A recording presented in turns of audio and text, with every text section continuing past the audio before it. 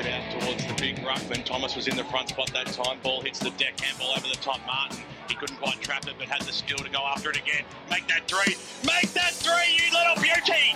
He's a superstar, Cole Martin, and he slammed through his first on the bending over. Over his grass. Who's going to claim the ball? It's just falling out of hand. Now, can we have a shot at goal? It's against Spice! It's Spice! He's picked it up and he's just put it on the left, and the big boy is the Premier Division top six already decided after Blackburn miss a trick against Berwick and Doncaster East make a massive statements against Noble Park? 4 won't fit into 2 as a quartet of sides look to squeeze into the Division 1 top 5, plus South Belgrave bounce back. Coldstream jump into second and the Kangarams can't quite make it 2 on the bounce. Welcome to the Eastland Monday Recovery with Matthew Fodia, Ryan Long and Wayne Brasher. Ryan, you enjoyed a day at the MCG yesterday, mate, watching Dustin Martin turn it on against the Hawks, and Brash, you're out with me at Croydon Oval. It was a cold Saturday, but a nice Saturday of football. Yeah, it was. No, I had to have 1 week off to watch the Tigers and get a win. So, happy to see them win. But now, very interested in the results coming up this week.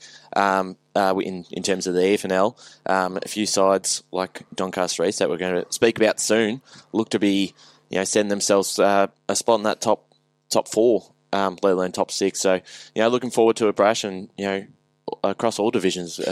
Quite a few. Absolute massive weekend. Like Matty, we got a chance to go and have our first look at Beaconsfield. And they're not a bad side. They just played 1 bad quarter of football, and that was enough to put them out of the contest. The other 3 quarters, I thought they matched it up very well. As soon as they lift their intensity, they're as good as any side in Division 1. They've got that Mick Fogarty touch about them. There's a little bit of toughness, but there's also a bit of flair and pizzazz as well. Absolutely. Well, speaking of Mick Fogarty, his former side, Noble Park, were dealt a bit of a lesson at home yesterday against Doncaster East. The Lions did not lose a quarter.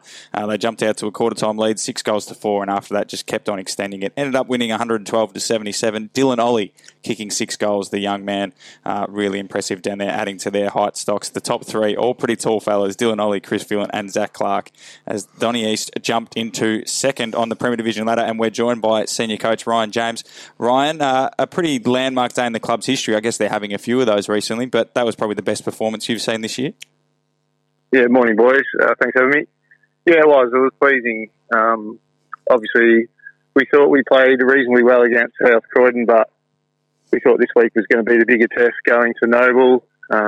Through a massive club and it's hard to beat at home. So we really wanted to back up our performance and just be a consistent footy team. And I think we more so just made a statement to ourselves that, we're a good footy team. And Ryan, you're probably one of the best attacking sides in the comp, and you've spoken before about trying to move the ball aggressively going forward. Have you been happy with the ball movement in the first 5 weeks? Yeah, I have. We've put a lot of emphasis on our ball movement. I think that's been my biggest focus over the pre-season is just the change. I think we spoke about it a few weeks ago. Last year we were long down the line to contest. We're just trying to move the ball across the ground a little bit more and make opposition defend the whole ground, which then gives us better options. And I think you can see in our goal kickers, there's someone else popping up every week, which is good. And on that, Dylan Ollie, 6 goals, and you still had 9 goal kickers anyway, so you weren't 100% reliant on him. But what was his game like yesterday? He was really good yesterday. He didn't play just permanent forward for us. He split his time probably 50-50 with Zach Clark in the ruck. But he's just growing with confidence, and I think the game that you guys saw him against Shakespeare, I think he's just grown another leg since then, and he's starting to believe that he can belong at this level, and he's starting to do it consistently, which is really good. Like he's kept Zach Clark out of the starting ruck role for the last couple of weeks, which has given us flexibility. And then when Zach comes in a little bit fresher, not having to do 100% game time in the ruck, Zach's playing some really good footy as well. Morning, Ryan. It's Brash. Congratulations once again. You probably easily could be sitting 5-0 in the season, but at the start of the season, and when I quickly spoke to you at Doncaster, you said the team was obviously going to start to get a bit stronger as some of your injured senior players starting to come back through the lineup. We've started to see that now, and so you must be really happy with the way that those players coming back into the side are gelling with the already good players that are in form. Yeah, it's spot on, Rush. Like we think we're going to get better. Like Joshy DeLuca hasn't had heaps of continuity with his footy. Like been injured, then had to go back to Perth for his brother's wedding. And even yesterday, we didn't know that he was going to play till about just after 12 o'clock. We'd had a few boys crook all week, like most clubs probably did. So that's been the pleasing part. Like the players haven't been fussed by who we've got in or who we've got out because we haven't really had close to a full strength yet. But it's creating pressure, but it's more so the boys just, whatever team we roll out with, they know the system and they get on with it. One of the other pleasing factors, I think you'll find that in this competition, quarter by quarter, point differentials plus or minus are a big say in looking at your fitness levels. And I'm looking at your third and fourth quarters at the moment. We're looking at like plus 50 in the third quarter and plus 60 in the fourth quarter. So you must be really happy with the fitness levels and the way that the players are really running out the games. Yeah, I am, and it gives the players confidence. Like we've got a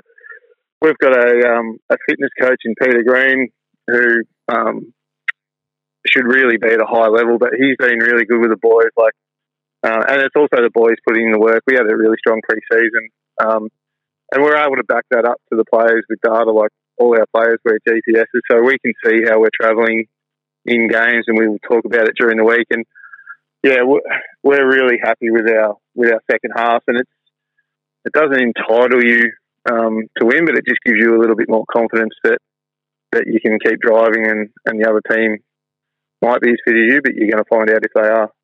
Right, and tell us more about the actual game then yesterday, because it was a pretty open one, which is probably not Noble Park's, I guess, modus operandi. They're usually a side that likes to keep the other team pretty well shut down. So in that first quarter, when it was 10 goals between the two sides, personally, were you happy with that because you thought it suited your game style, or was it just the way the cookie crumbled? No, we weren't overly happy with how open it was at the start. All week we'd sold it to our boys that Noble like to play a similar game style to us. So our emphasis was we just need to defend better this week. So we had more of an emphasis on our defence, and we knew that they were going to open the ground up for us at times. It was just how if we could shut it down. And early on we just trailed in a little bit and gave them what they wanted. But then we adjusted. The boys adjusted. I'm pretty lucky to have Simon White down back who can set the defence and get them back on target. And once we closed it down, we thought as good as Noble are in offence, we thought we could really challenge them with making them defend the whole ground, which kind of worked for us. Yeah, absolutely. 11 goals to 6 after quarter time. And the third quarter, 5 goals to just the 1. What was the key message at half time? Because only 3 goals or 3.5 goals in front at half time at the Bull Ring. A lot of sides have ended up giving away that second half lead out there. What was the key message at half time? And obviously it worked. So I'd like to hear what it was. Just the key message was it was pretty similar to South Croydon. It was when you're playing these better teams, you just got to keep going. You might not see reward for effort initially, but if we just keep going, we'll grind, and eventually we'll break. And once you can kind of get to that 4 or 5 goal break, it then obviously makes it harder mentally for the other team. And it was just about, we felt that we were really on top, still weren't getting reward for effort, but just needed to keep going and not panic into going away from our game plan to find that killer blow. Just back our system, which, the boys were really good with that and have been for the whole year, to be honest. And just on the midfield battle, it's probably no secret that Noble Park have a really strong midfield with guys like Martin and Sketcher. Did you put any time into those sort of guys, or did you just let your boys in the middle play the way they want to play and get on top that way? So we were obviously lucky enough that Sketcher didn't play yesterday. We did a little bit of work on Marto and Kyle Martin, and I obviously have heard about the record and things like that, and he's obviously a good player, but he played really well for them again yesterday. But we thought that if we put our better players through him, we could expose him going the other way. And Kyle was really good for them, but we obviously had Chris Phelan, Jimmy Appleby, Jimmy Locke, Josh DeLuca go through Kyle at times, and the theory was Kyle's going to be really good at contested ball, but if he's going to get his contested ball, he's got to beat a good player. But on the spread, we thought we could get him a little bit, and probably lucky enough that worked out for us yesterday. But like I said, Kyle played pretty well, but we were happy with our midfield balance. Well, to be fair, Ryan, you must be happy with almost everything going on down at Zerby's Reserve, mate. Second on the ladder, best offence with almost 500 points scored, and you've got the best percentage in the comp. So you're just a game behind Roeville. It's been a dream start for you, or almost dream start for you out there at Zerby's, mate. Thanks for joining us on the Monday Recovery, and we'll talk soon. Thanks, boys. Have a good day. Ryan James there, Doncaster East senior coach. He's having a pretty dream run of it, isn't he, Brash? Like you said, they could easily have been 5-0 if it wasn't for a couple of lapses against Vermont in round one, and he spoke to us at Trans Reserve on Anzac round as well. And lapses were the key thing, and they didn't lapse yesterday, did they? No, they didn't. The thing is, look, it's Doncaster East they've paid their dues in EFNL football. They've lost premierships, they've won premierships. Steve Buckle guided them right up into Premier League. Probably didn't get an opportunity to show his coaching prowess in Premier League. However, Ryan James has come in now and just taken, I think, what Steve Buckle has put in place to the next level, and the buy-in from the Doncaster East players themselves has been excellent. They've been able to get recruits, but some of their younger guys are starting to really blossom. Ollie being one as example, to kick 6 goals as a big man. It's a pretty fair achievement, I think, Matt. Yeah, absolutely. Given that that day on Anzac round, we thought Jake Spencer would be able to exploit him with no Zach Clark. So, he's come on in leaps and bounds, and like you said, they're finding different goal kickers, Ryan, every week. How much dangerous are they when they have both of them in the side then, come a finals game, that gives... Zach Clark doesn't have to... He didn't kick a goal, but you would suggest he would provide an option, and then you've got Rowe, Scala has impressed. Rowe hasn't really hit his straps yet this year. No, that's what I mean. But I think that's because of the role they're playing. It's a more fluid forward line. So great things happening for the Doncaster East Lions. I guess they obviously finished bottom last year, so they'll be very glad that the decision was made to, not make any relegations, because they would have probably had a fairly decent time of it in First Division had they gone there.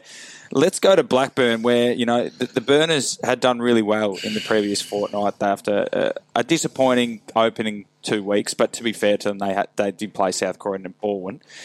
They come out, they got a win over Doncaster in the last quarter, and then got another win over Park Orchards under lights, which was impressive.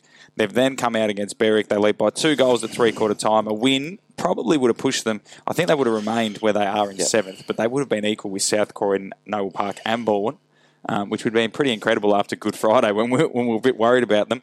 But a 4-2 last quarter. Harry Money kicked 6. Berwick get their first points of the year, Ryan. Not a win, but their first points of the year, and it'll go a long way to keeping them up, getting points against those better teams. Oh, well, they'll take that, especially after last week when they kicked 3 goals 13 in a game that they probably should have beat Doncaster 12-7 this week, so they obviously did something on the training track. A big improvement, and you can look at a few games this week and just you can see the difference on sides that can kick straight. So they'll take that. Obviously, they get a bit of a jump on North Ringwood, who are yet to win, and I think that will be the game later on in a few weeks that those two will be looking to match up to win and really stay away from that relegation zone. But from a Blackburn sense, Brash, it's you would have probably penciled them in for a win here just to keep in touch with the 6, but I think they would be the side that will be more disappointed for sure.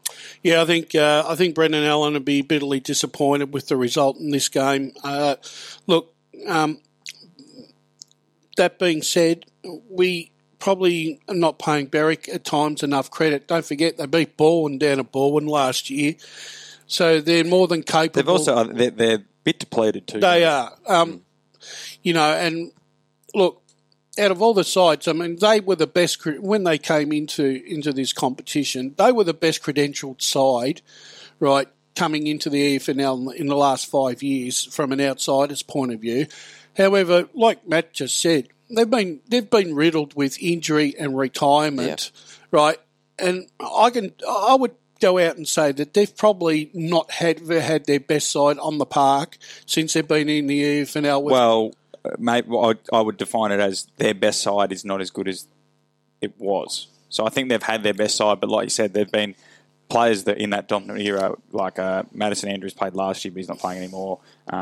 James Magna was a key part of those teams. They've got other players who have gone out to the morning this comp. So I think they're probably close to full strength for their current list. But yeah, your point is correct that team that was dominating when they probably should have come straight to the East and they would have done a lot, not a lot better, but they would have been a lot more hardened. Because from all reports, Berwick got a lot of very good young kids and they got a run on yesterday, clearly. But at times, they're just getting a bit bullied around the stoppages. Yeah, and like I said, I would like to. I would hope that they can win enough games. I'd like to see them stay up because I think they've got big up to. Yeah, I do. Give them, if they can stay in Premier Division this year and give them that 1 or 2 years where you start to get some experience into the younger players, and then eventually, you make that finals push. But I think they've. Their form's been a lot better the last couple of weeks than it has. Because when it's a draw, there's always one side that feels like they've won and the other side feels like they've lost. Obviously, we weren't there, but you would suggest that Berwick would probably be the happier of the two sides. I would think so. And coming back from a lead at three-quarter time. And such a big game because if, Doncaster have moved further ahead, we'll talk about them in a second. And then, for Blackburn, like I said, they're actually doing a lot better than I thought they would after that Good Friday game, Brash. And we'll talk about the other games. We'll circle back to this top 6 debate, but it is one to keep in the back of your mind. Doncaster got a second win in a row. Really, they should have been much further ahead. They had 24 scoring shots to 14, 7-17 to 7-7. Kyle Vickers kicked 3, Chris Anarkis 2. Anarkis in the best. Jake Spencer in the best as well for Doncaster. Michael Loco, Matthew Payne, the best for North Ringwood. The Sharks were down at halftime by 13 points despite having more scoring shots. Yeah, they were. And then in the third quarter, they kicked 1 goal, 6-2 behind. So really, it looks like they should have won this game comfortably. It'll annoy them because their percentage is still low. Their percentage is still 70. It should be closer to 80. But they've got 2 wins now in a row, Brash. They're above Norwood and Berwick. But the real battle is obviously between them, Berwick and North Ringwood, we suspect. So a big fortnight for Doncaster because they came away from those 2 winnable games with the wins. Well, they did. And the thing is with them is that everything is like a block of gold for them because it's one step forward away from that relegation zone because at the end of the day, you're playing Premier Division, you want to stay up, you don't want to go down. And it's just unfortunate at the moment. Especially a club like Doncaster, which I hope they don't take offence. They probably don't have that volunteer base. No. Of a club. Like, if we were to say North Ringwood go down, I think there's less chance they would really suffer because a really thriving junior program, got a lot of volunteers across the club, that the women's, it's like there's a lot more people that might be able to pick up the slack and hold. Whereas I look at a club like Doncaster and think they need to stay up while they can because there's not as many helping hands to maybe pick them up if they do take the drop. They are a young side, North Ringwood. I saw a little bit of that last year. My question is, that I'll throw it out, do you think that they're getting enough value out of their senior players, their experienced ones? Because what's their brand though, Brash? Because they play a very aggressive, open brand. They like uncontested possessions. I think we said on Friday they're one of the top uncontested possession sides. They like to score from defensive 50, so they like to transition. They're not like your typical contested ball, get it in the forward line, lock it in. They seem to be let's play some nice footy, which is great to watch as a neutral, but is it what's needed for right now? Because the situation they're in is this Berwick game that's coming up, they have to win it. So do you maybe put your philosophy to one side and be a bit more pragmatic? But do they have the personnel? Because, as you said, they are very young across the board. Their best players that are popping up are quite young, like Jackson Brathenall, not in the best players, but he had a really good game against Vermont last week. He's quite young. Brandon Leonard, who kicked the goal, he's very young. Like, Aaron Fredo, who they recruited, isn't overly old. So it's a hard one to sort of... They're trying to play to their strengths, which is youth and speed, but that's not what's needed in a relegation battle. No, and the thing is, in this day and age of footy, like the sides that are around that mark, right, will go their first thing is they'll go to a man-on-man game style before anything, because if they see that they're in nearly the same position, they'll feel that if we can win the one-on-one, then we're going to control the contest for the majority of the afternoon. Whereas if North Ringwood are playing a game style that is alien to them, they can't adapt. And that's where I see the problem, because the good sides won't allow North Ringwood to play the game of football that they want to on their terms. Yeah. That's where it stands. I don't know what you think, Ryan, but I think Doncaster are better at playing these sort of games against the sides around them, but I don't see Doncaster pinching a win against any of the top teams. But I could see North Ringwood and a Berwick, because youth, the style of play is a bit more adventurous.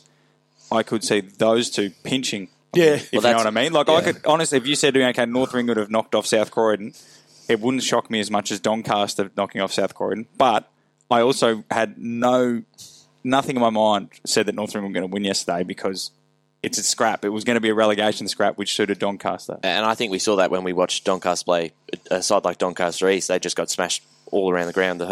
You're right. I don't think they are going to beat a top side. But for North Ringwood, you'd have to be disappointed with... I mean, Robbie Nars talked about the amount of fitness work they did over the off-season, and they weren't running out games last year. They haven't won a last quarter at all this year. And that's, again, now they only kicked the 1-3 in the final quarter against a side that, they really should be quite competitive against. Pre-season fitness is hard because you only really see yourselves. I guess Robbie Niles would probably have a measurement, having played AFL footy, so he would know. But you talk to some coaches like, we are smashing it in pre-season. It's like, you don't know what the other teams are doing. So it might very, very well that you're smashing it, but clearly other teams are smashing it as well. It's the typical North Melbourne scenario. You've started brashing. North Melbourne thought that they were going... Their pre-season, they were going gangbusters until they got a rude awakening, and it's been a nightmare for them ever since, because they're not fit. And at least I thought with last year in some of their losses, they were scoring a lot more North Ringwood. They were still able to get bigger scores. A 49 this week. They definitely haven't hit the 100 mark. They're the lowest scorers, which is a worry, because last year, even when they were losing, they were at least putting scores on the board, so that when they came up against a Doncaster and Berwick, they had the ability to outscore them. The worry is that their defence is still, I think they're the number 12? No, 11. South Croydon have actually conceded more, but which is interesting, but nonetheless. But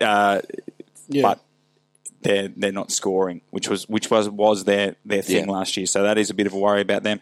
The other couple of games in that Premier Division. After this week, it was the South Croydon have gone back to 11th now. Yeah.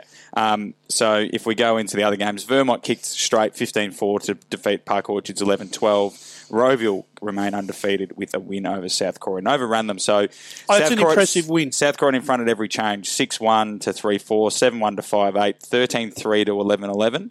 And then it was 5-5 to 2-4 in the last quarter. So 112 to 97 looks like a fantastic game of football, to be honest. Thomas Sheridan kicked 6 for the Dogs, and then Matthew Davey continued his hot start for Roville with 3. Anthony Broley, Lachlan McDonald in the best. Ray Baird got messages that Alex Frawley was enormous yesterday as well. So good ups to them. So the ladder, this is where our discussion comes in. So the ladder at the moment. Yep. Roville undefeated on top. Doncaster East and Vermont on 4 wins apiece, but Doncaster East percentage scoring power is a lot higher. Baldwin, Noble Park, South Croydon all on 3 wins. Blackburn on 2.5 wins. Park Orchards, Doncaster, Norwood, Berwick, North Ringwood. Is the top 6 set, Brash? Because currently in 6th is South Croydon because of their percentage. And they've obviously got to tidy up their defence, as we mentioned. And the number 12 defence, despite being what a lot of people's premiership contenders. And then you've got Blackburn is 7th, so they're 2 points out. Can you see one of Blackburn, Park Orchards, Norwood, who are below Doncaster, but we're not going to include Doncaster in this discussion, leapfrogging South Croydon, Noble or Baldwin? I personally, I had Norwood finishing 3rd this year. And I know it's just a matter of the draw, so they haven't played Berwick, they haven't played North Ringwood, they haven't played Park Orchards, they haven't played Blackburn. But I don't think any team can get in. I know Blackburn can, obviously, everyone can mathematically get in. But I look at the form lines, and I don't think any of them are going to be able to jump South Croydon or Noble or Baldwin. No, I think that You can't say it's set because it's only round 5, but it's pretty close. It's so hard when you're not only 1/3 of the way in the season with so many. How about I go the other way? Will Roeville miss finals? No. Will Doncaster East miss finals? No. Will Vermont miss finals? See, Vermont on paper look the weakest of those I think that'd be the only one, but they're still 4-1. So. They're 4-1. You can't knock them. They keep winning. And as you mentioned off Airbrush, they won without Ainger and Ross yesterday, who before the season started we thought were going to be two of their most key players. Baldwin, do you see them missing finals? No. Do you see Noble Park missing finals? Do you see South Croydon missing finals? No, I don't think so. It's done. I guess when you throw it that way, right, and you're asking for a definitive answer, you're going on what you've seen so far, and you're saying yes. Because I guess you could go the other way. Do you see North River making okay, I'll go the other way. No, we won't. But can Blackburn, Park Orchards, Norwood are the three that would still have hope for it. Yes. Park Orchards starting to just tail off a little bit, but they did have 23 scoring shots to 19. So those three sides, definitely Norwood and Blackburn would have been thinking finals at the start of the year. The only one I can put maybe a hold off is Norwood, just on who they've played. I know they're not playing well, but the club that they are, that their list should be good enough, and they have played Baldwin, Noble Park, Roeville. They went down Vermont. by 3 goals. It was an improved performance yesterday. They went down by 3 goals, 12-12 to 15-12. So they found some goals, which is key for the Brash. Hayden Patterson kicked 3, Pearson, Feltham 2. They shared around, but Jordan Lyle kicked 5 for Baldwin. I think if we have this conversation 7 days plus 7 days, you'll know more. I think the game that we're covering next Saturday is the key defining game and which will answer that question. Norwood and Park Orchards for those listening. Yeah, whether 6, 7 or 8 are still going to be a realistic chance because they're going to have to win more games. Who have Blackburn got next? Ryan, you've got your phone out there. But, yeah, like the loser of Norwood and Park Orchards, you could probably put a line through. Yeah. Especially if it's Norwood. Because if Norwood go 1-5, Park Orchards go, 3-3? Yeah. Right. Well, there's 2 games difference between them two that Norwood would have to find. Blackburn have got Noble Park. So it's a huge game for Norwood and Park Orchards because Blackburn will likely drop that one. Which means that they'll be able to close the gap on them, but still they'll probably hope that Blackburn beat Noble because they need one of those teams to lose. If they're not putting away Berwick at home, they're not good enough to make top 6, yeah. They had troubles at home anyway. Yeah, look, it's a very exciting Premier Division. I just think I look at it, and I know, like you said, Brash, it's only 5 rounds, so, yeah, some teams. But, like, Roeville have played some good teams. Donny East have played some good teams. That's the thing, too. There's 12 good teams in this division, too, so it's not like you can say someone's had a soft draw. If you're 1-4 or 2-3 or 0-5, it's because of the ladder doesn't lie. But look, hopefully, because I did tip Norwood to come third, that they can get a run on, or else we'll be made to look the fool again. But at the moment, it's hard work to see anyone sort of jumping in. The one thing that worries me about Norwood, though, and I do take a lot of credence in reserve grade football, their reserve grade is really struggling. Yeah, Norwood, and so I'm a bit worried that if they get injuries, I don't know, they've got depth to cover it. That's the gotcha for me. Yeah, it's very interesting. It's good to have an interesting Premier Division in terms of all this. And look, and with just a quick mention for obviously Roeville, if they keep on this merry way, we're going to have to keep pushing them higher and up the rankings. And then you mentioned off the top as well, Ryan, the race for the top 4. It's the top 2 that get the double chance. Yep. With this top 6. So it'll be very interesting to see, who can squeeze their way into all that. We're going to go to a break here on the Eastland Monday Recovery. When we come back, we'll drop down to the bottom 2 divisions. We'll talk about Division 3 and Division 4, where Coldstream have jumped into second spot. David Lang, who must have just stepped off his line there, guys. And Big Gordon, not quite a dainty man, just snuck up on him and took him out. And he's kicking into what is a strong breeze. He's going to probably aim for the right-hand goalpost. And this to bring the Tigers back to within 4 points. Yep. Very close to the man on the mark, though, here, Brash. The big fella didn't look comfortable, but he struck it pretty nicely. Right. 2 in a minute for the Tigers. He's given it the double cobra. That's the first one of 2021. The Tigers, 2-1-13.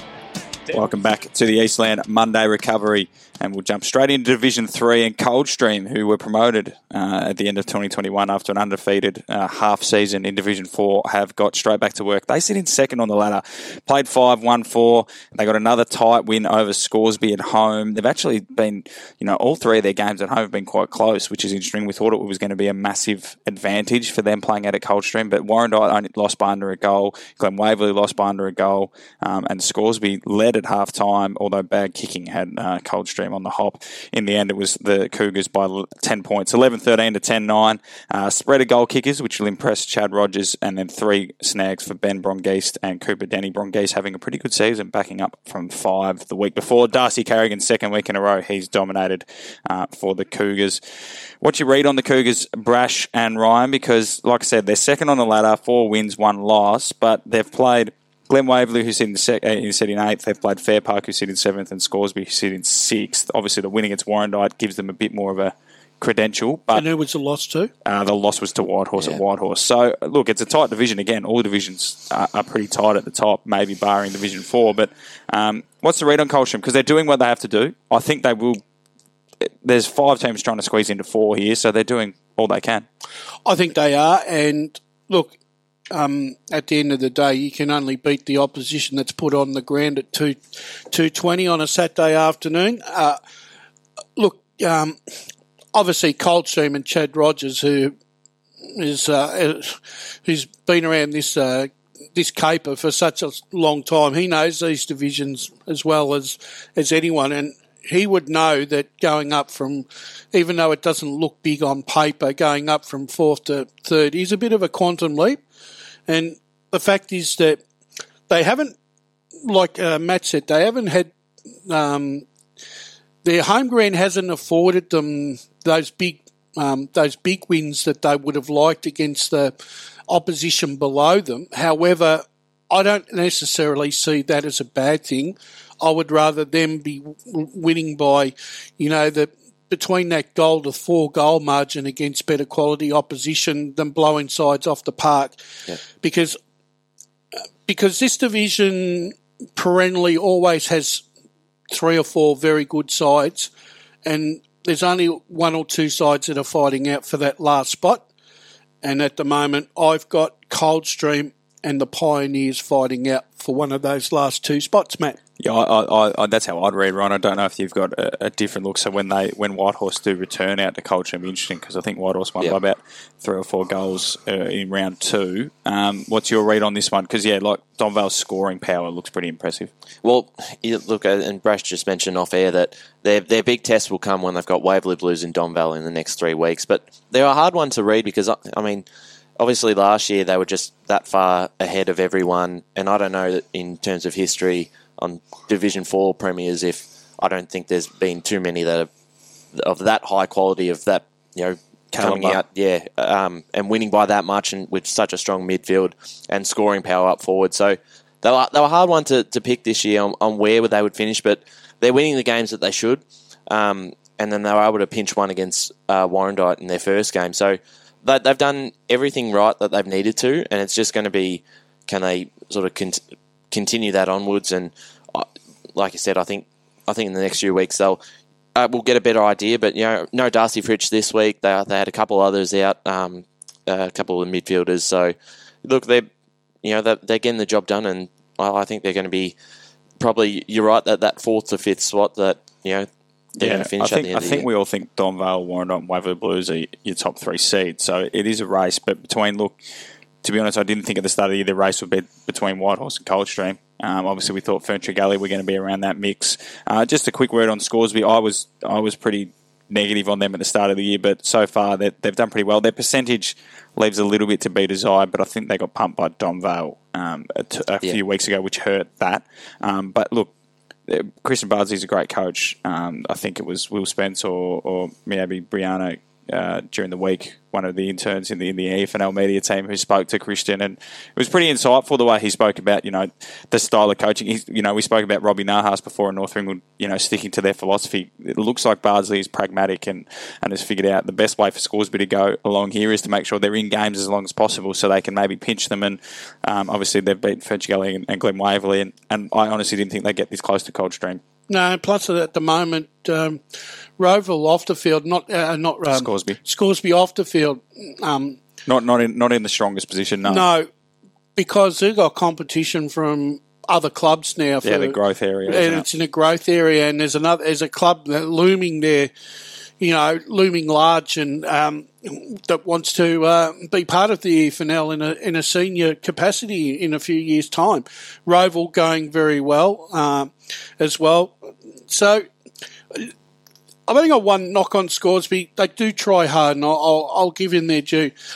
Problem is for them is they start well, but they just can't. They can't finish it off, and that's the only knock I've got on them. They do everything else is right, but they just can't finish the games off. And that could be, they're quite a young side, aren't they? Yeah, they're young, they're young. Obviously, like Paul Chadwick won the league medal last year. He's not playing. They had a couple of players. I know Zach Corcoran's in England playing cricket, so they've lost a couple of players. So they picked up a few. Look, I've been really impressed with them. I didn't think they'd be going this well. So, but the race for obviously with double relegation, it's sort of you can't really relax. We talked about Doncaster getting 2 wins over their rivals down the bottom, and it'll be a relief off their shoulders. The problem with the double relegation in Division 3 is you can't rest easy, and Fair Park will know that, Brash. They went down to Whitehorse. They jumped out the blocks 3-1. Half-time still in front, 6-5 to 6-3. Didn't kick a goal after half-time, which is disappointing for them. Whitehorse, they keep the pressure on the top 4 with their 3rd win of the year, 11-13 to 6-9. Giorgio Paparonis kicked 3, and then the best players for both sides, McDougall, Padbury and Hogan for the Pioneers, and then Dulgiris, Byrne and Walden for Fair Park. Fair Park, 7th on the ladder now. Their percentage is only just better than Glen Waverley's, both in the 70s, but 2 games clear of Ferntree and 1 game clear of the Hawks. The issue with them what's your read? Look, problem is they don't score enough. They've only kicked 6 goals in their last 2 games. I think their senior core of players are out of form at the moment, from what I've been told, and I think it's being sort of left to the middle tiered and the young players to sort of pick up the slack at the moment. But I think. Look, I think it's going to be a mid-table season for Fair Park at best, unless they can improve their goal kicking and scoring capacity, Matt. I just can't see them winning enough games. Is this Fair Park or Glen Waverley? No, Fair Park. Fair Park, yeah. I think early on they had, Gillen kicked 2 yesterday, but they had goal kickers, Tyrone Fabrizio and someone popping up kicking goals. They maybe lost that a little bit, but I think, as I said, on Friday, it's a similar thing for Park Orchards. I thought Rover might have it, but they haven't. Young sides, when you start like a house on fire, and you try to ride that wave as long as you can, or I don't know if it's young with Fair Park, but you know what I mean? When there's an injection, you ride the wave as long as you can, and then eventually the wave breaks into shore, and then it's trying to paddle out and find the next one. There was an on-the-go surfing analogy for you there, Ryan. But what we can see with Fair Park is started the season hot, had the wave. I think it's crashed into shore.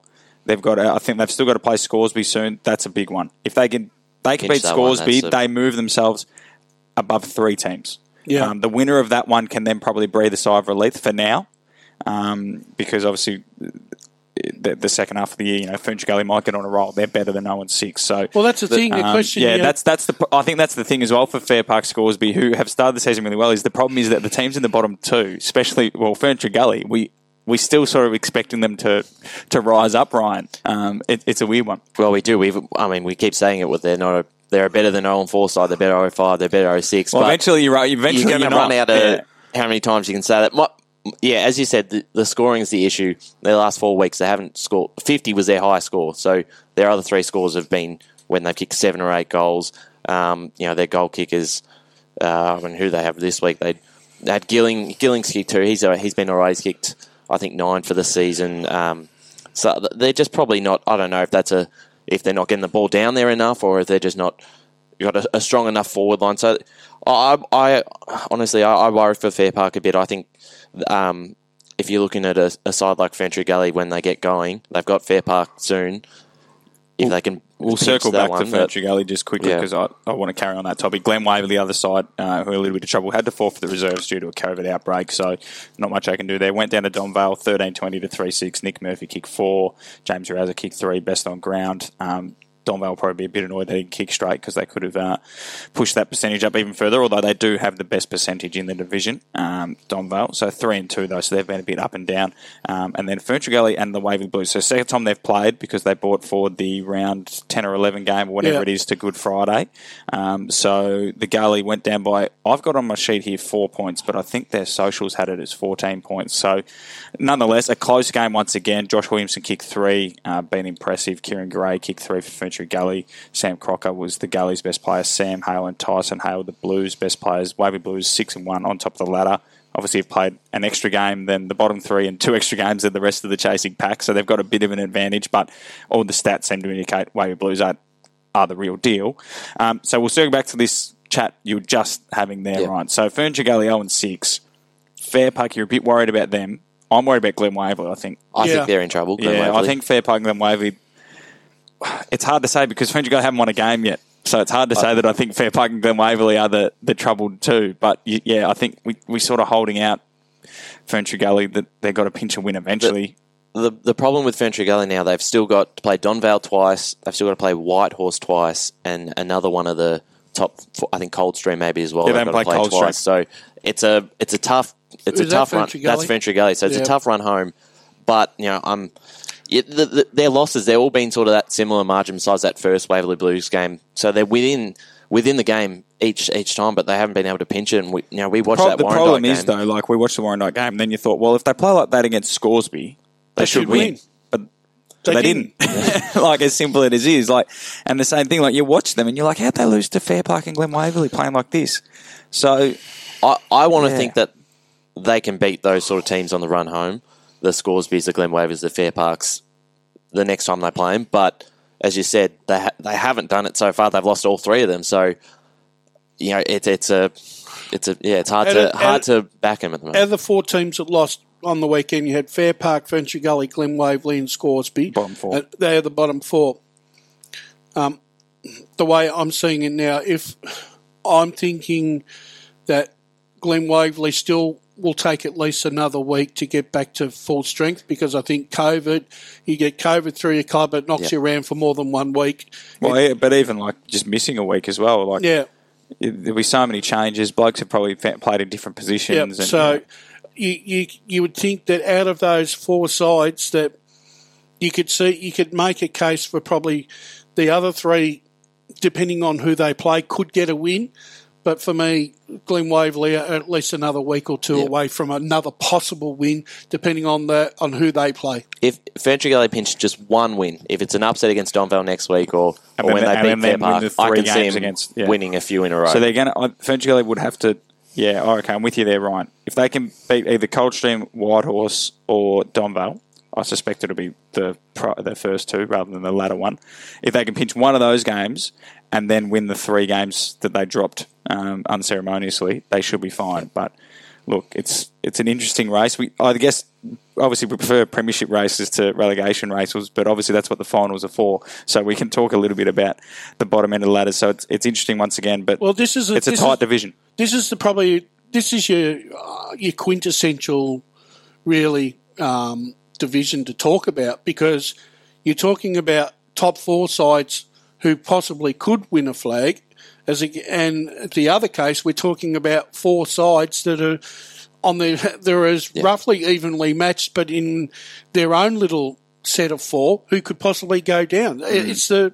It's a perfect scenario, really, because you know that in those 4 sides that are in that bottom 4, on their day they're capable of an upset. Yeah, that's what I mean. The thing is with Division 3 as well, like almost every fixture, you could make an argument for either side. There's probably maybe if the Waverley Blues play some of those lower sides, they're pretty ruthless. But the rest, like you said, like I said, Coldstream I thought would win easily, 10 points. I think Scoresby went to Warrandyte last year. And I think Warrandyte went there and Scoresby beat them. I think it was straight kicking. But still, Scoresby, maybe I need to rate Scoresby a little bit higher. We'll drop down into Division 4 now. Look, not too many games to talk about. Obviously, there's only 3 per week, but Sylvan pumped him. Justin Ficcarelli, he'll need to mention. 10 goals, Brash. He's one of the favourites.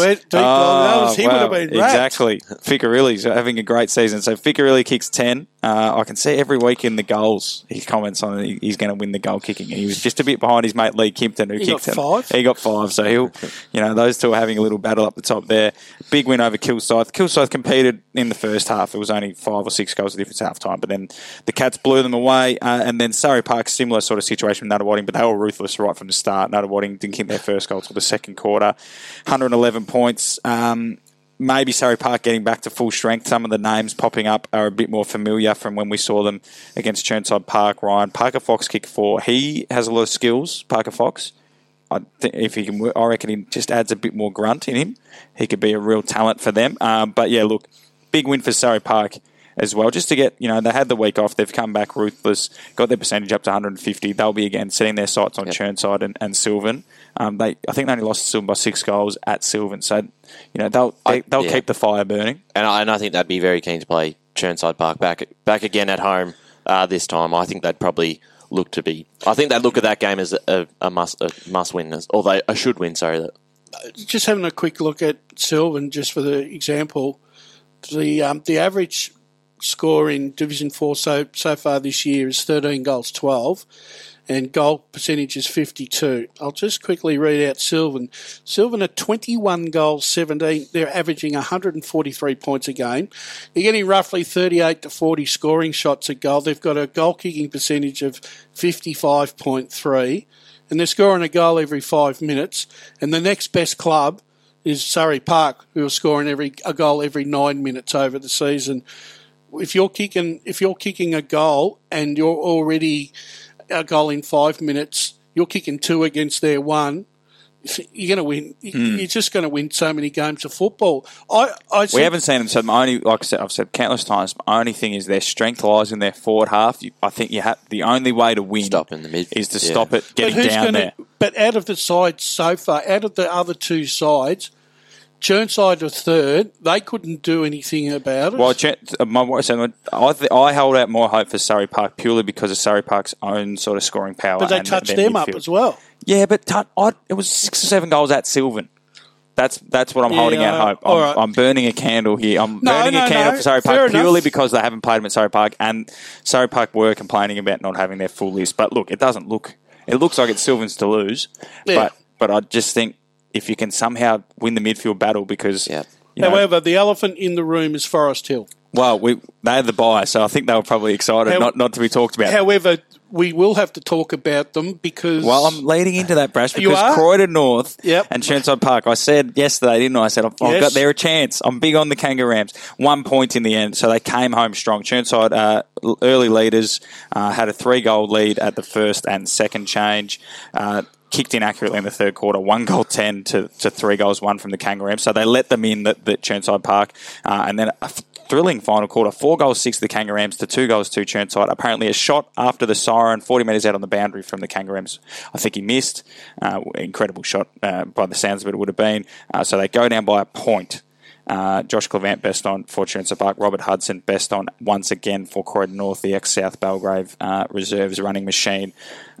So what that means, though, Brash, the talking point for Forest Hill is they currently sit in 4th. Their percentage is better than the other sides, but because of last week's win, Croydon North have obviously shown, and yesterday, have shown that they've got the ability to compete with all sides, maybe bar Sylvan and to an extent Surrey Park. So all of a sudden, the race for 4th, Chirnside Park keep winning, so it's Forest Hill that are susceptible. Kilsyth have shown throughout the year they're up for the challenge as well.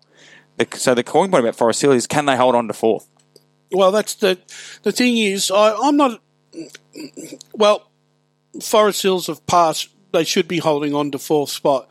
But it just sent me a little bit of it just sent a little alarm bell for me when they got resold by Croydon that week, because they normally would have put that side to the sword in recent years. They came back out last week and sort of redeemed themselves against Nunawading heading into the bye. They should hold on to 4th, but I tell you what, they're going to have to fight, I reckon, because I think the other 3 in front of them, they could pinch a game against They could pinch a game against Chirnside, but they will not beat. They won't beat Sylvan, or they will. No, they're not going to beat Sylvan or Surrey Park. The Chirnside thing is Chirnside are a bit of an enigma because they don't belt teams. Just the way they move the ball forward, I think they're pretty defensively sound. They have numbers around the contest, so they're not the sort of team I think that will get opened up. But I also don't think Chirnside can open teams up. So Forest, that'll be the game Forest will target because they might be able to. They'll always be in the game. And obviously Croydon North showed that. Chirnside just weren't able to put them to sleep, and then Croydon North came back into it. So, look, it's interesting. As much as we say Sylvan are running away with it, right? It is interesting that all of a sudden I think there's a big push for Croydon North or Hillside to really sneak into the four. I think that should be what they're aiming for. Well, yeah, they are. And with Forest Hill, is it a form thing, or is it just the other sides have improved and they've sort of plateaued? I think the latter. Yeah, I think if Croydon North and Nunawading and Kilsyth hadn't done the great work that they did this summer, Forest Hill probably would have got away with playing for finals. Yeah. So that's the nature of all sport, though. Often, if you don't improve, if you stagnate, you're pretty much going backwards because everyone else is running past you. So. Yeah, interesting to see how Forest Hill have regrouped over the weekend with the bye, because it might have been the best thing for them, Brash, because, if they'd come up against Sylvan this week rather than having the bye coming off that loss, it could have been really catastrophic. Obviously, not playing Sylvan regardless is going to be catastrophic, but they might be refreshed and rejuvenated. I'm sure they just didn't look at any scores yesterday. They just took a complete break from it. And if they're true to their form like they have been in recent years, They should have 4 spots sewn up before round 13 or 14. They should hold on, and one thing that might save them is the fact that Nunawading, Kilsyth, Croydon North, they always seem to pinch games off each other. Yeah, it's not like one of those is running away from the others. No, that's right. So you could still see Nunawading pinching. Well, Nunawading lost to Croydon North by under a goal and Kilsyth by under a goal or two goals or whatever it was. So, look, Croydon North probably the ones kicking themselves because they didn't beat Kilsyth when they had the chance. So, if they'd done that, they would be sitting in the 4, which is, look, it's incredible to think, 3 years ago, what was it, Brush? They were obviously fresh, but a mile off the pace. So, I know we said last week it was a testament to that club, but we have to keep saying it. So those two divisions, and the thing interesting is, at both ends of the ladder. And the one thing we did say yesterday, Matt, was as the years progress and hopefully other lower grade clubs coming in at the lower levels at Division 3 or 4, that will also give clubs like Nunawading and Croydon North a chance to win games and get some momentum. To be fair, though, if you took Sylvan out of this, I know that it'd then be a 6-team division. But it'd be a pretty even division. It would be. It'd actually be quite an enthralling one. Sylvan are the ones ruining the party, Brash, with all their dominance. But like I said, I still hold a candle for Surrey Park, Brash. Oh, as you should. But the thing is, Sylvan are doing basically exactly what Coldstream did in 20. Not quite as dominant, but yes, same thing, which is a bit annoying. And they were the second best side that year too. Yeah, the last full year, weren't they? Yeah, they probably should have. Everyone thought they were a real big sniff. All right, on the Eastland Monday recovery, we're going to go to a break on the other side. Division 1 and Division 2, and there's a race for 4th and 5th in Division 1, and South Belgrave taught East Burwood a lesson.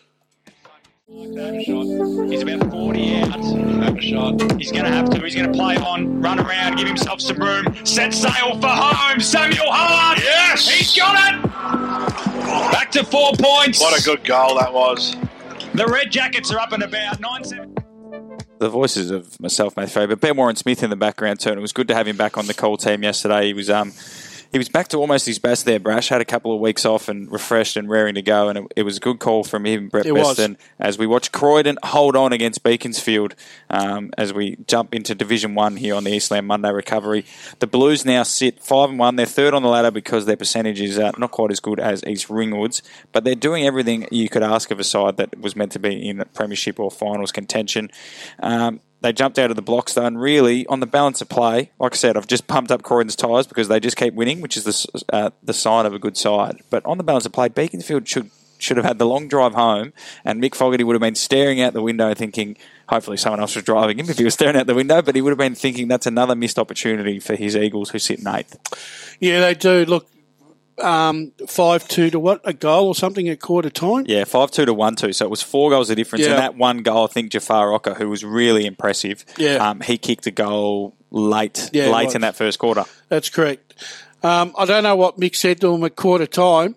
Well, I think we sent Blake Tennant out to I don't think Blake didn't really elaborate. No, Blake didn't elaborate because I'm sure it wasn't appropriate for midday radio. Whatever Mick said, though, I think one of the Blake did say that when he spoke to Mick was the fact that, and Mick, you could tell he was exasperated in his voice. He's saying, "We just let them run around with no pressure. We didn't put any pressure." It would have annoyed him too because he spoke pre-game about the strength of their midfield. They've watched the tape.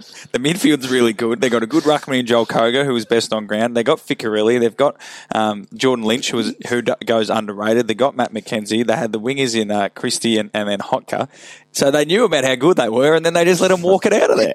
I think, look, over the balance of the day, look, I think Croydon still proved that defensively that they're still in this competition because, look... Well, they're the best defence. Yeah, because, look, Beaconsfield in the final 3 quarters, they threw everything but the kitchen sink at them to try and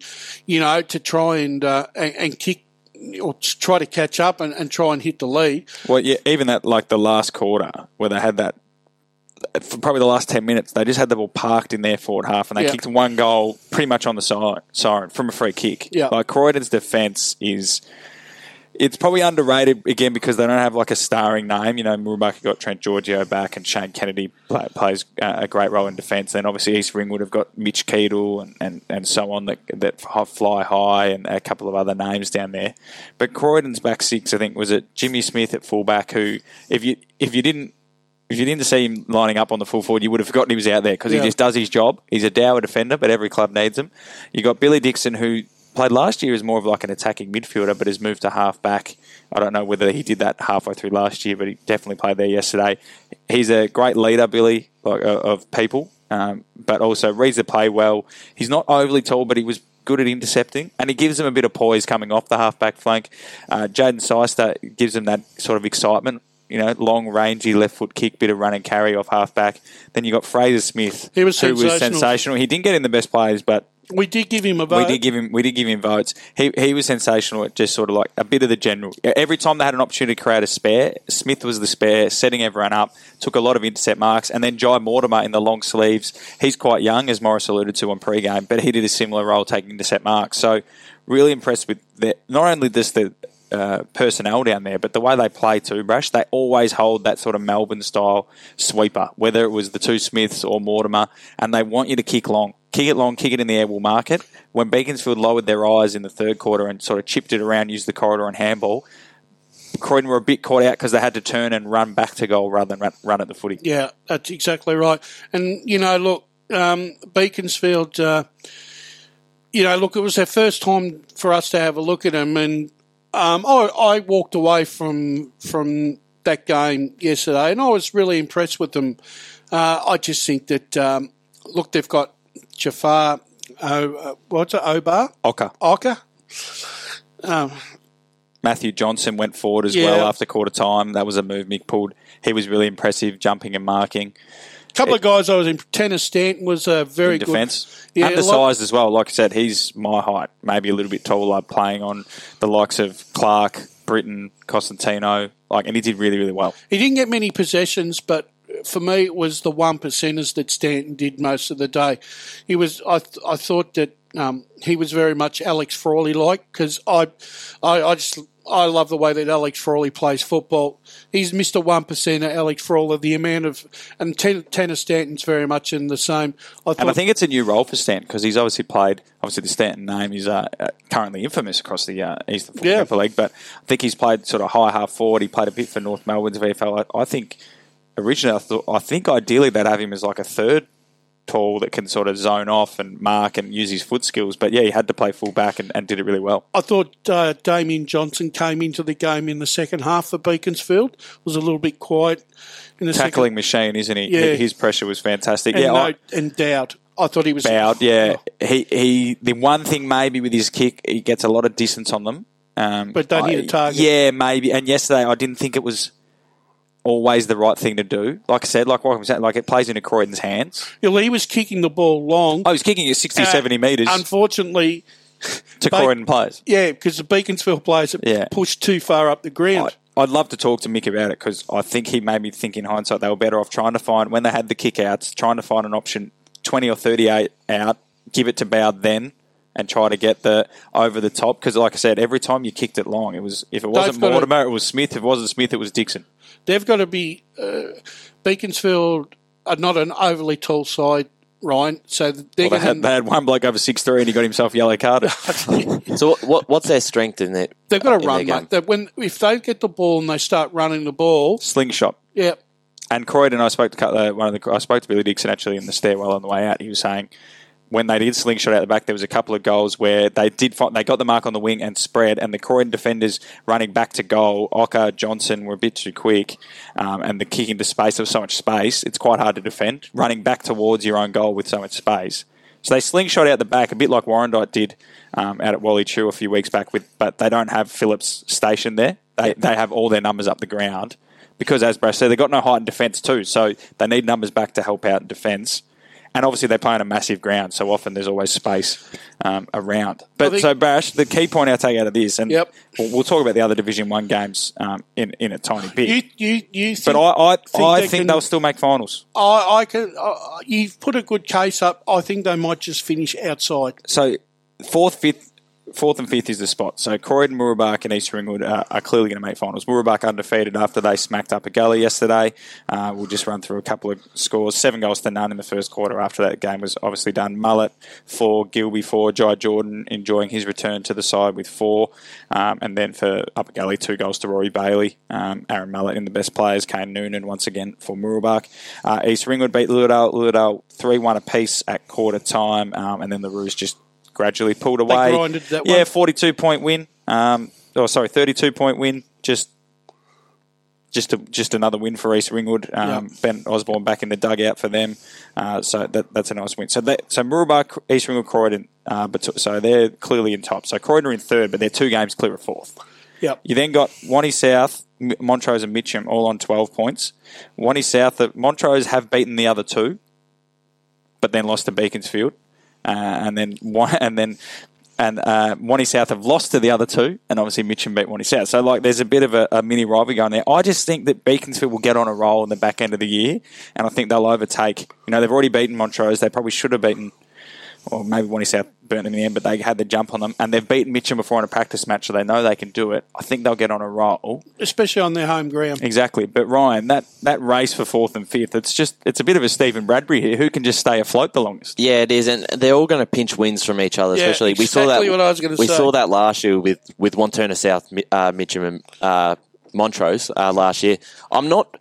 Look, I have Montrose in there as sort of the 4th team maybe, but even in their wins, they haven't been overly convincing. I think they limped over the line against Wantirna South, which was a game that Wantirna South would probably look as one that they should have won. So I think it's, I guess, you get a bit starstruck with Gary Ayres I think as a coach, I actually think he's added probably another 3 goals to that side. Yeah, they're scoring more. They're scoring more than what they were last year. They didn't score much yesterday. 10-9 to 8-10 over Mitcham. No. Bailey White kicked 3, Brad Watson 2, Mitch Davis 2. I think the ground depends on where the Montrose ground was too. That can be a little bit up and down too.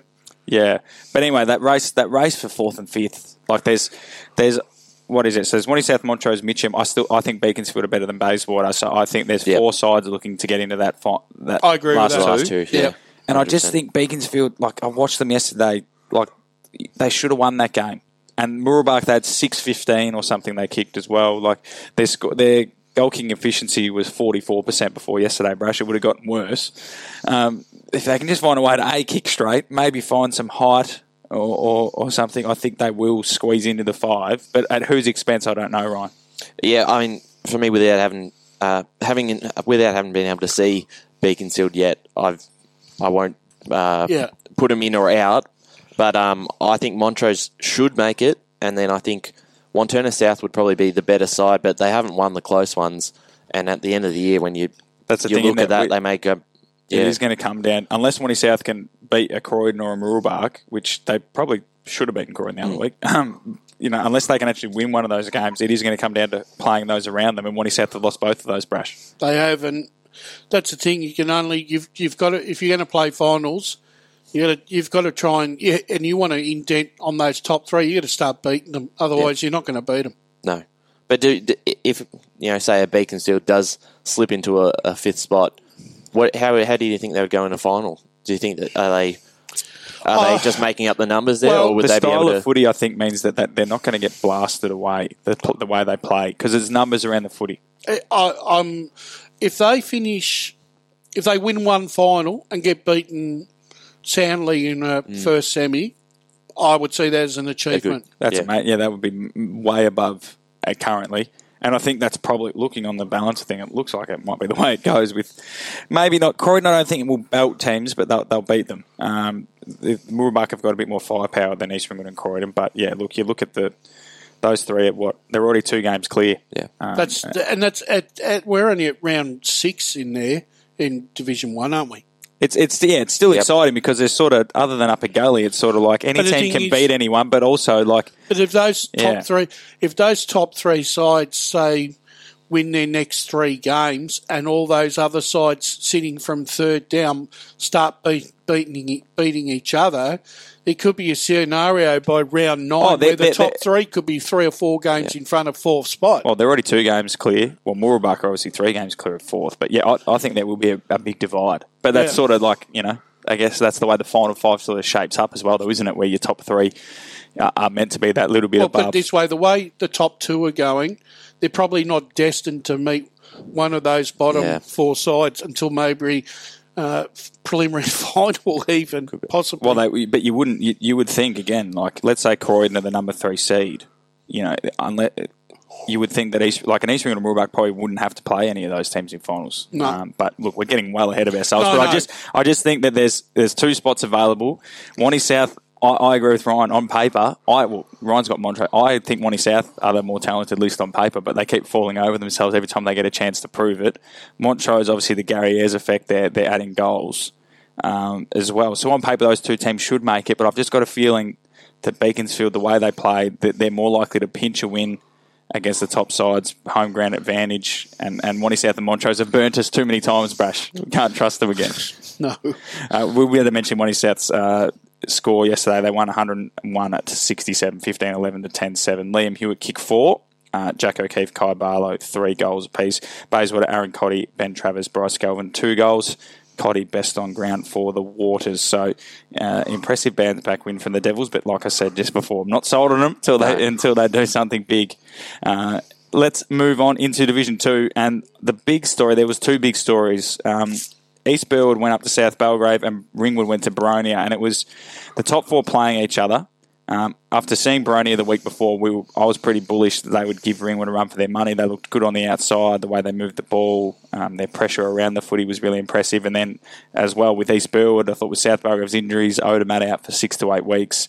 I think they actually had a couple more players pull out on the eve of the game as well. South Belgrave, you thought maybe East Burwood, Boyd, they keep passing every challenge. I thought maybe this was their time. Well, the old dogs put the foot down. South Belgrave won by 83 points, and East Burwood still kicked 70.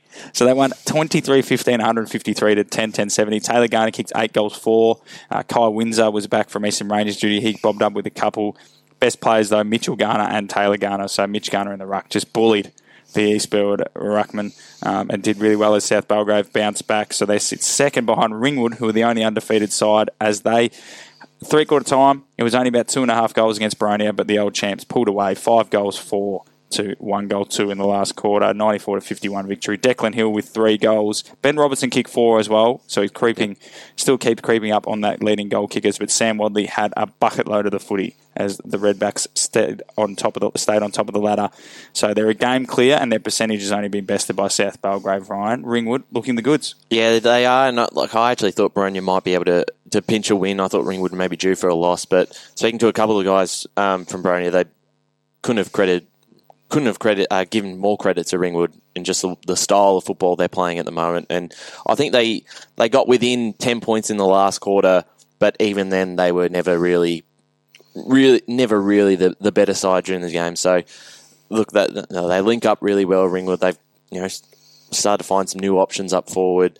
They've just I think it's a credit to what Rose's been able to do with with the club that's continually performing even after losing a few of their stars over the off-season, Brush. I think Brett, you're right, and I think Brett Rowe, when we had Matty Clark on pre-match the week before, he was full of praise for Brett Rowe and the fact that I think Matty was alluding to the fact that he's probably one of the hardest coaches to coach against.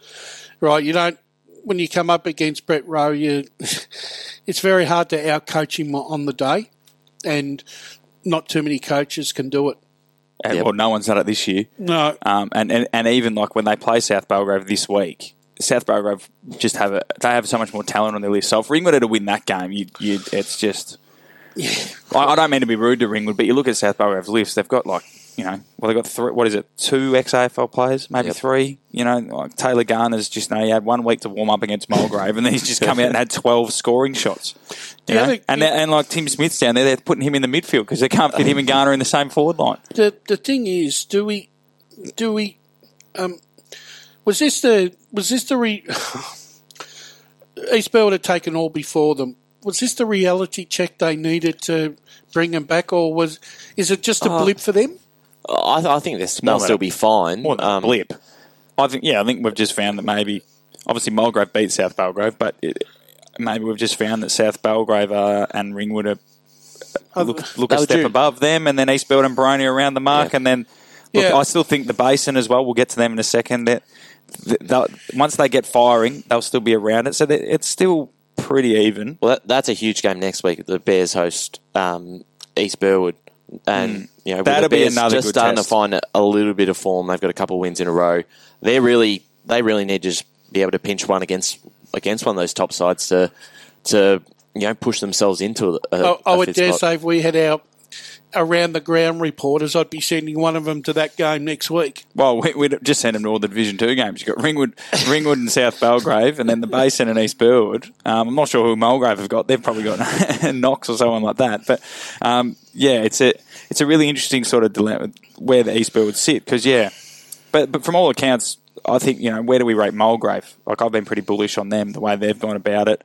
The Basin still, once they get up and firing, 11 goals, 23 yesterday, so they'll probably rue the fact that they didn't get to cash in. Well, do they get against another? Oakley District? I'm wondering would they get another bite at the cherry at Oakley District? Yeah, I think it's an even draw, so everyone will play each other twice. I think probably the biggest loser out of the weekend for me was Knox. Because Heathmont... last week I was almost swore then. We didn't see that happening last week, did we? No. So Heathmont have won 112, 16-16 and 9-6. Knox were in front at quarter time and then only down by 4 and a bit goals at three-quarter time, and then 7 goals to 3 in the last quarter from Heathmont. Bailey Stevens kicked 3, Campbell Evans 3. Well, they didn't play the week before. And went 1-2 in the best. So. But a big win for Heathmont because it's their second win. It's given them obviously a bit of a percentage boost, but also they're only a game out of 5th Mulgrave. So the thing is, though, with Mulgrave's emergence, and we talked about it with Division 1, but with Mulgrave's emergence, the Basin obviously starting to find some form again. And Heathmont, if they can bank some wins again, I think they've still got to play Oakley District this week and Templestowe. Yep. That race for 5th, and even Baronia's 4th spot, because maybe they wooed us a little bit last week, is still up for grabs in Division 2, Brush. Yeah, it is. I also think that Templestowe-Heathmont game's a 50-50 game for either side. I think it depends on where that game's played. Sometimes that determines the result, because that's one of those games where Templestowe might travel to Heathmont and get the win and vice versa. It's almost like the away side wins that contest. So that one could go... That could go either way, and I think they'll probably... And Heathmont also, if they're playing Oakley Districts, if they can get a 80-90 point victory next week, that'll give them some percentage and some confidence and hopefully some more players back in the lineup for them. And that might just set off their season. Well, let's crystal ball it, Brash, because you were doing a little bit of that yesterday. So let's say the Basin beat East Burwood and the Heathmont beat Templestowe. Yep.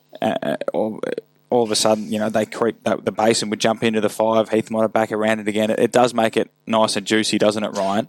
It does, but you'd expect Mulgrave to beat Knox as well. So they should be able to hold their... And with Oakley to come, they should be able to hold their position for at least the next fortnight. I think with East Burwood's emergence, and then obviously Mulgrave's as well, are big dogs...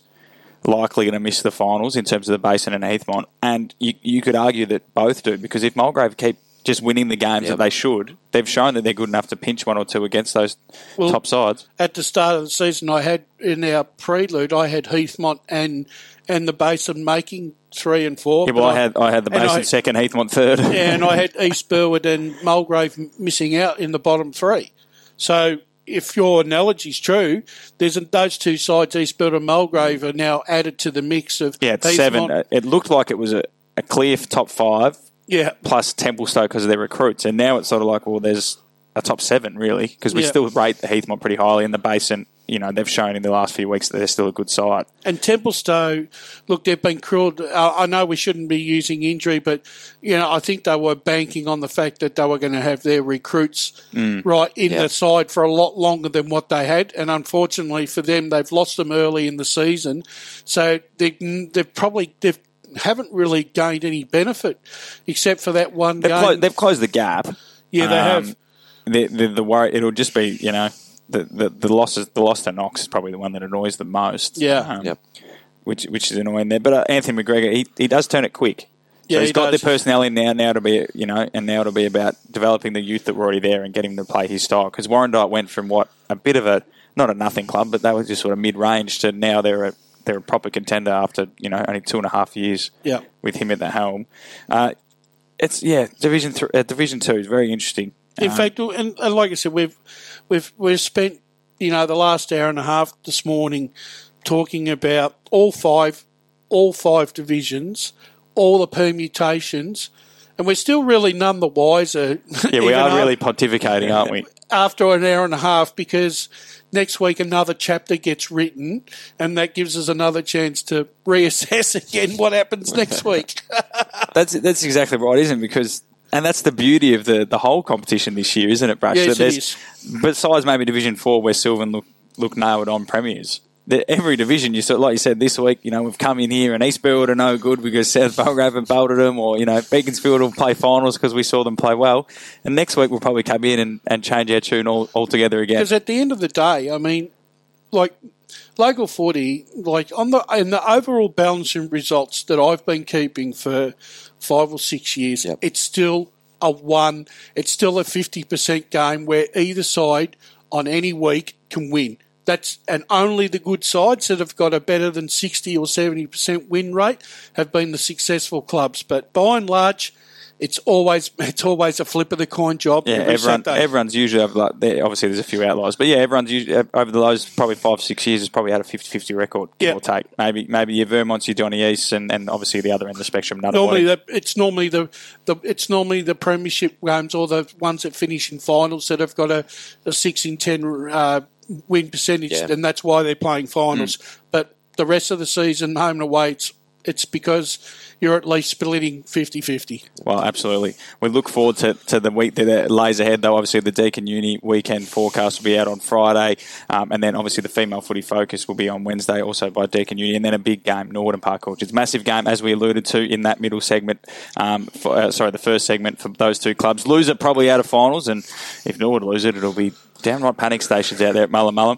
Gents, thanks for joining me on this Sunday morning for the Eastland Monday Recovery. Ryan, Brash, enjoy the rest of your Sunday. Listeners, when you tune in on Monday afternoon, thanks for joining us on the Eastland Monday Recovery. I've been Matthew Fodia, and we'll see you at the footy.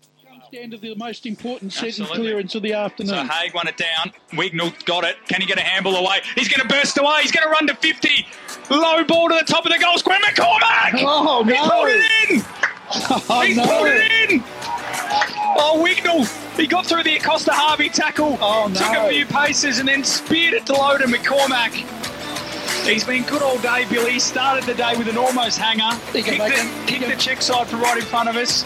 Billy he can make a name for himself. Billy, don't be a hero. Oh, I think they want him to be one now, Brad. 15 metres out. Billy McCormack's kicked it. Oh, you'll be John Baylor in front.